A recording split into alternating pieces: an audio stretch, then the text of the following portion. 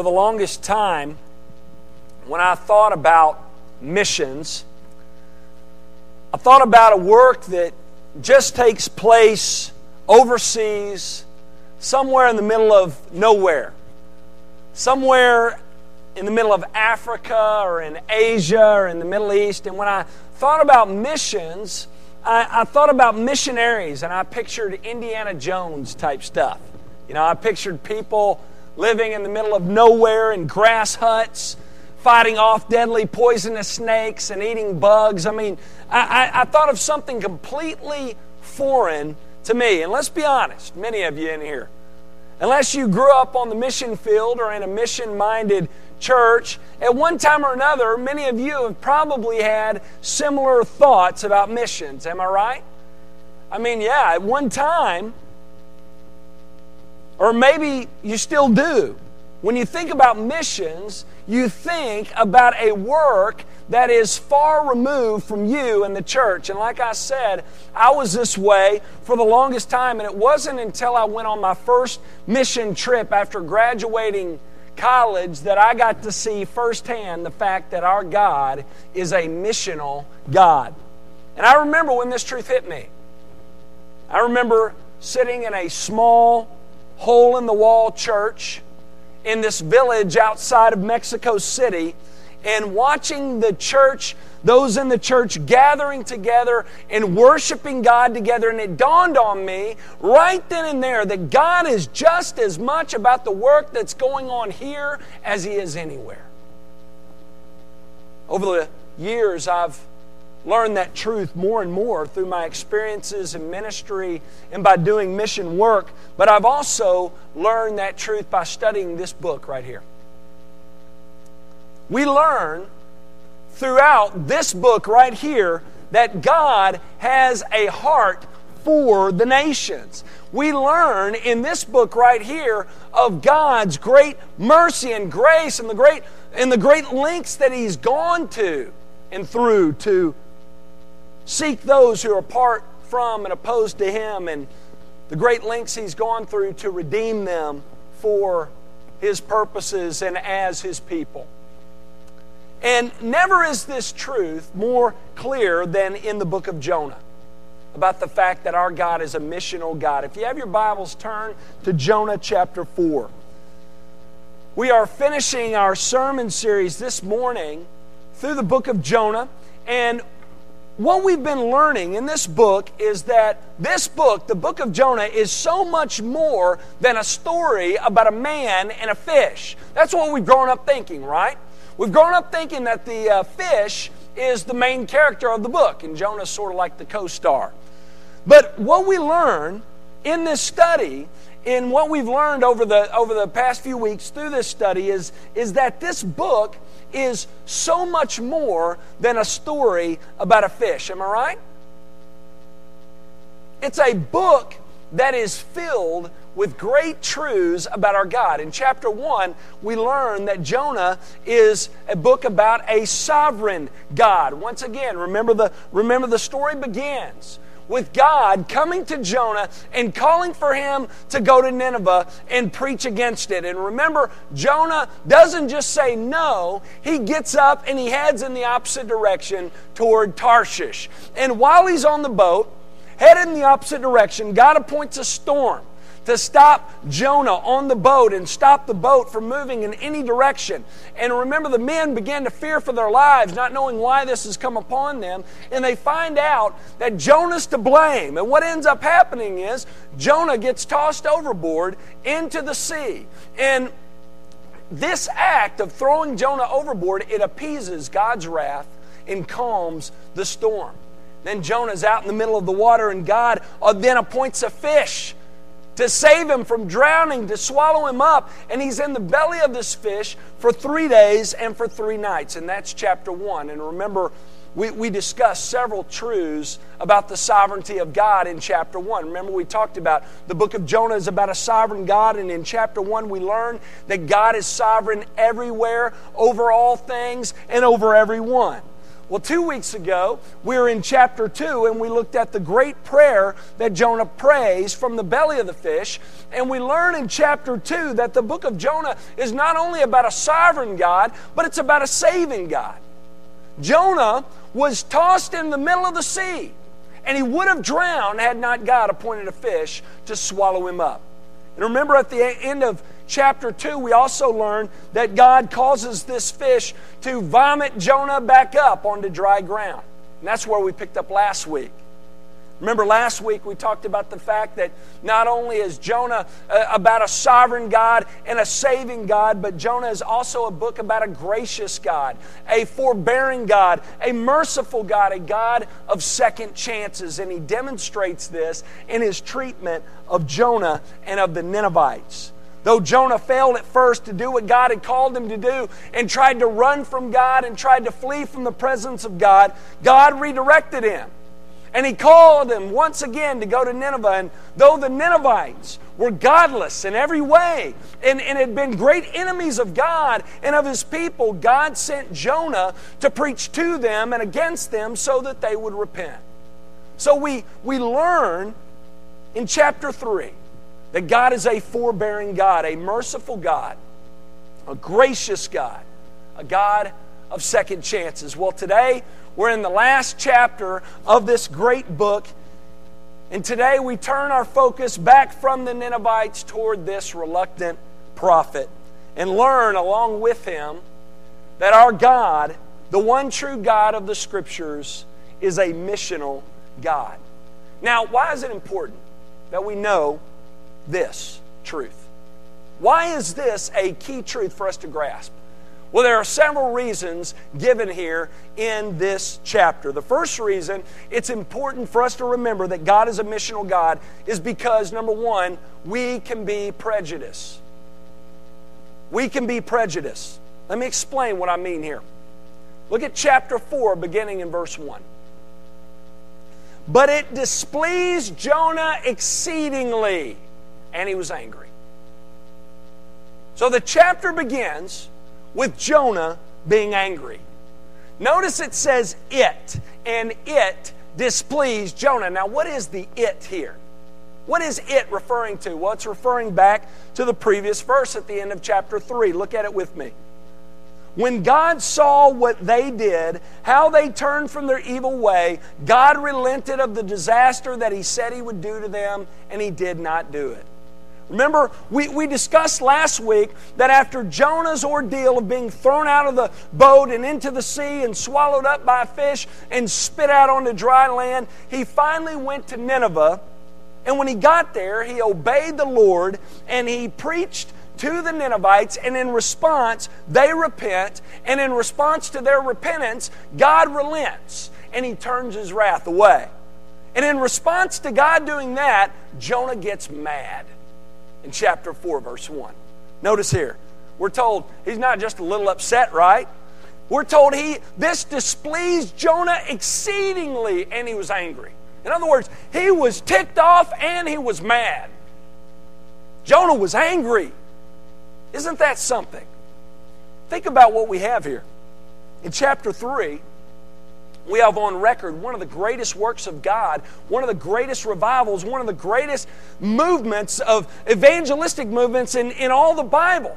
There is a great transformation that takes place here where you have the king of Nineveh, the king of the capital of Assyria, the king of this powerful and warlike and godless city, now covered in sackcloth and sitting in ashes. You have the Ninevites from the top down repenting of their sin and turning to God. You have an amazing work of God here, and then you have Jonah mad about it. What's his problem? Or like Jim said this past summer in Jonah 4 when he preached through it, what in the world is wrong with Jonah? What's wrong with this guy? I mean, have you ever heard of a missionary being upset about a revival taking place in an area where he or she is ministering? That's unheard of, isn't it? Yet that's what we have here. Well, why is Jonah so angry? Why is he put out with God for extending His mercy and His compassion to the Ninevites? Why did he run away in the first place? Well, we talked about this a bit last week. One of the main reasons why is because the Ninevites were terrible people. They were. That's putting it nicely. They were some of the most godless, heartless, merciless, and barbaric people in the Scriptures. Don't believe me? I have a quote here that'll put things into perspective for you. I came across this a few weeks ago. It's about the Ninevites. It says this: pyramids of human heads marked the path of the conqueror. Boys and girls were burned alive. Men were impaled and filleted alive. I read that when the Ninevites and other Assyrians went into battle and they would conquer a kingdom or another nation, they took the heads of their enemies and they would come home and they would stack them up in pyramids to celebrate their victory. That's the kind of people they were. They didn't value human life at all. They were known for punishing men by stretching them out while they were still alive and stripping the skin off of them. They would also cut off limbs and lips and noses of people while they were still alive. They were brutal. And Jonah knew how barbaric they were because they were great enemies of Israel. Like we said last week, the Assyrians had slaughtered many Jews. You know, many, when they read the book of Jonah, they kind of look bad on Jonah and they say, man, Jonah's just got to get over his hang-ups. He needs to be more willing to go and reach the lost and do the work of God. Well, let me tell you, though he was wrong, we talked about this last week, though he was wrong for being disobedient and running from God and being angry at the work that God had done in Nineveh, it would be difficult for us. Many of us in Jonah's shoes did not have his perspective. I think many of us can relate to him here. I mean, he had good reason for disliking the Ninevites, didn't he? It's Jonah's love for God, his country, and his people that's causing him to want the Ninevites to experience God's wrath. That's why he says what he does to God in verse 2. Look at it, verse 2 of chapter 4. And Jonah prayed to the Lord and said, O Lord, is not this what I said when I was in my country? That is why I made haste to flee to Tarshish.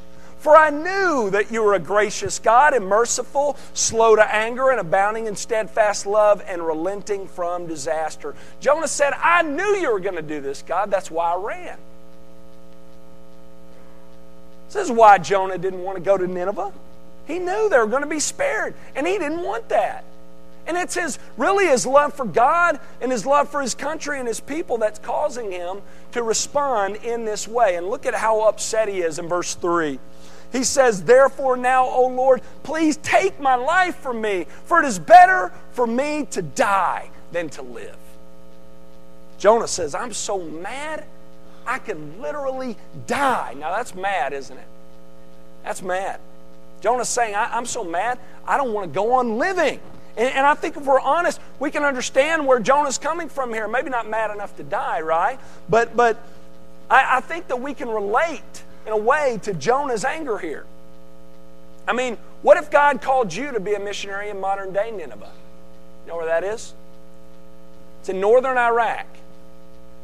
What if God called you to be a missionary to a terrorist group in northern Iraq? Some of you might be thinking, when's the ship to Tarshish leaving, right? Be honest. I mean, Jonah would have rather gone anywhere than Nineveh. And knowing what we know about Nineveh, it's tough to blame Jonah, isn't it, for thinking in this way. And in many ways, we are like Jonah. We have prejudices against some. To be honest, in certain circumstances, we have good reason for having hang-ups with certain individuals and certain groups. There are certain individuals and even people groups that are easy to pray for and to minister to, but there are others who are not, right? There are some we would love to see come to Christ, and others we would love to see cower before Him in judgment. If we're honest, many of us would have to admit that. But like we said last week, this book reminds us once again of a timeless truth. Like it or not, we find it all throughout Scripture that God is a gracious God, and He is gracious to the ungodly. He is in the business of taking those who deny Him and those who are cynical and skeptical of Him and even those who are adamantly opposed to Him. And He delights in taking those types of people and transforming them and using them for His purposes. God takes those whom we view as being the scum of the earth and He redeems them for Himself. And this was too much for Jonah, this truth was. And if we're honest, it's a tough pill for us to swallow as well. But it's true. It's what God delights in doing. He is a missional God who delights in taking the broken down, the fallen, and the disgusting and redeeming them and restoring them for His purposes. This is what He did for us, folks. Like it or not, Scripture says this is what He did for us. That's why God asked Jonah the question He does at the end of verse 3. It says, Jonah, do you do well to be angry? Jonah, are you justified in being mad? I mean, who are you to say who's deserving of me or not? Are you deserving of me, Jonah? Are we believers? Think about it. A great truth in Scripture is that sin is universal. And it is the great equalizer of all mankind. Scripture is clear that all people without exception are sinners and that sin sets all of us against God. And as a result, we are all equally guilty before Him. Though many of us are not as bad as we could be, thank goodness. And though we have some folks in our society worse than others, all of us are equally guilty before God. And believers, though God has saved us, the salvation that we now have is in no way earned. It's not. It is unmerited and undeserved. Therefore, we have no right to say that one is more deserving of it than another because we're not deserving of it. None are deserving. In fact, God seeks out the opposite in Scripture. Remember what Jesus said in Luke chapter 5, verse 32? He said this, I have not come to call the righteous, but sinners to repentance. Believers, it's imperative that we remember who we were before God called us. We were dead in sin, enemies of God, undeserving of His mercy and grace, yet He saved us. And if we're going to be imitators of God, we must show this type of attitude to others. We must. Maybe you're here this morning and you're on the other end. You're here this morning and you know you're undeserving. You know you're sinner. You're sinful and you're set apart from God and set against Him. And you feel as if you are too far gone this morning, past the point of return. Listen, I've made this point before and I'll make it many times again. If you still have breath in your lungs and life in your bones, there is hope for you. There is. You know how I know that? Because I know my God. And I know that He is a missional God who gives second chances to the ungodly, who delights in taking the barbaric and the perverse and the immoral and the criminal and restoring and redeeming them for His purposes. So that's the first reason why it's important to remember that our God is a missional God, because we, like Jonah, we have our own hang-ups, don't we? We have our own prejudices. The second reason is this, because we are self-absorbed. Aren't you glad you came in this morning?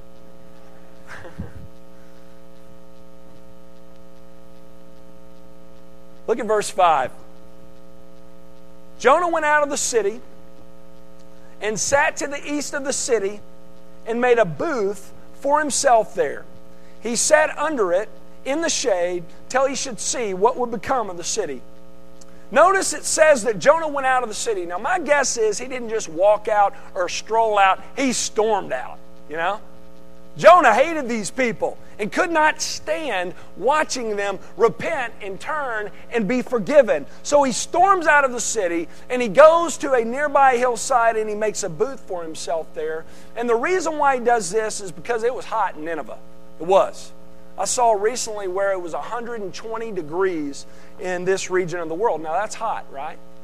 And more than likely, I'm guessing this is the kind of heat that Jonah was exposed to. And so he goes to the east of the city, and he goes over on a hillside, and he tries to make a comfortable, cooler spot for him to sit and be protected from the heat. And we're told that he sits there in this booth, and he's watching to see what would become of the city. Now, I agree, along with a lot of credible commentaries, that what's implied here is that Jonah is looking on in hopes that the Ninevites will turn back to their evil ways so that God would then carry out the original plan of destroying the city. That's what I think Jonah's doing, and that's what I think it means when he's just looking to see what will become of the city. So he's sitting there, and he's probably hoping and waiting for them to go back to their wicked ways and for God's fire to fall. And look at what happens in verse 6. Now the Lord God appointed a plant and made it come up over Jonah, that it might be a shade over his head, to save him from his discomfort. So Jonah was exceedingly glad because of the plant. So while Jonah is sitting in this booth on this hillside outside of Nineveh, waiting and hoping that God would punish the ungodly Ninevites, something very unique, something very interesting happens here. We're told that God, the same God who appointed the storm, who appointed the fish, appoints a plant that comes up over Jonah and shades his head from the sun, and we're told that Jonah is exceedingly glad because of the plant. Now notice the contrast between verse 1 and verse 6. In verse 1, we learn that Jonah was exceedingly displeased because the Ninevites had repented and were spared God's wrath. But in verse 6, we're told he was exceedingly glad for the shade from the sun. How about that? Here we learn that Jonah was one self-absorbed prophet. He could care less about the spiritual well-being of the Ninevites. In fact, he would have loved to have seen them and their city burn. But he was greatly concerned with whether or not he had protection from the sun. He had no interest in them being protected from God's wrath, yet he was greatly concerned with whether or not he had a shade over his face. Here's the point. We can be just like Jonah, can't we? The reason it's important for us to understand that God is a missional God is because we, like Jonah, have a tendency to be self-absorbed ourselves. We do. We tend to be more concerned with personal comforts than we are the spiritual condition of others. We tend to prioritize individual luxuries over selfless service. Listen, God calls for us to do the opposite. Our God is a missional God. He is a God who has not remained removed from us like Jonah was from the Ninevites. Though he could have, he didn't. But instead, he became one of us in order to redeem us, and has sought us out and has bought us back into his family. And believers, he calls for us to take part in this work as well. Though it's good for us to enjoy the comforts that God provides, we should not allow these personal comforts to take priority over the mission that God has called us to. That's key. Well, there's a third and final reason why we need to focus on God being a missional God, and it's this. It's because many are in need. In the previous verse, we learn that God had added to Jonah's comfort in the story on a hillside by appointing a plant to shade him from the hot sun. But notice how quickly this comfort goes away. Look at verse 7. But when dawn came up the next day, God appointed a worm that attacked the plant so that it withered. When the sun rose, God appointed a scorching east wind, and the sun beat down on the head of Jonah so that he was faint. And he asked that he might die, and said, "It's better for me to die than to live." We find here that God's not through teaching Jonah, right? The same God who appointed a storm, who appointed a fish, who appointed a plant, now appoints a worm to attack the plant, and a scorching east wind and the sun to scorch Jonah. While Jonah is sitting there waiting for God's wrath to come down on Nineveh, get this, God's wrath comes down on his shade plant, which results in Jonah losing his comfortable shade. Once again, Jonah throws a pity party. He says, "Kill me, God, I would rather die than be out here in the hot sun." And notice what God says. God says again, "Do you do well to be angry for the plant?"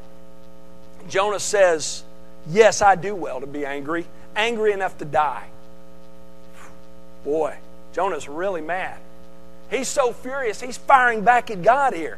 The first time God asked, "Do you do well to be angry?" Jonah remained quiet, but this time he fires back at God. God says, "Are you justified in being angry, Jonah?" He says, "You bet I am. Angry enough to die." Boy, he's angry. And in response to Jonah's outburst, God gives the lesson of the plant. And this is the main lesson of the chapter, and I believe to be one of the main points of the book. Look at verse 10 and 11. "And the Lord said, 'You pity the plant for which you did not labor, nor did you make it grow, which came into being in a night and perished in a night. Should not I pity Nineveh, that great city in which there are more than 120,000 persons who do not know their right hand from their left, and also much cattle?'" God is trying to teach Jonah a valuable lesson here. God's saying, "Jonah, you are so passionate about this plant. You are so passionate about being shaded from the sun. You are so passionate about your personal comforts. Shouldn't you be passionate about Nineveh? Shouldn't you be passionate about the salvation of these people?" God is demonstrating to Jonah that they're on completely different pages here. He says, he shows Jonah here that their desires, they do not line up. He's showing Jonah, "Jonah, my concern is for the nations. You're concerned with being comfortable.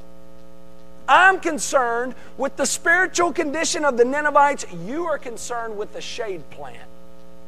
My heart is for the lost. Your heart is for yourself." Showing Jonah how out of whack his priorities are. He says, there are more than 120,000 people in this city who don't know their right hand from their left, and you're coming at me griping about a shade plant. Man. He says, "Should I not pity Nineveh, that great city?" This is the third time, by the way, that God refers to Nineveh as a great city. And what he means by that is not that they're a great group of guys and gals. We know they weren't. But he's referring to the fact that this is a large and populous city. He's showing Jonah here, there are tons of people here who are lost and they don't even know that they are. There are hundreds of thousands of people in need of salvation. And you're going to come to me griping about a plant. Boy, God's really putting it down here, isn't he? He's putting Jonah in his place. He's saying, "Jonah, there are people here who need me, and here you are, far removed from them in your own little world, worried about a comfortable place to rest." Get ready for the sore toes again. I wonder how many of us have this problem.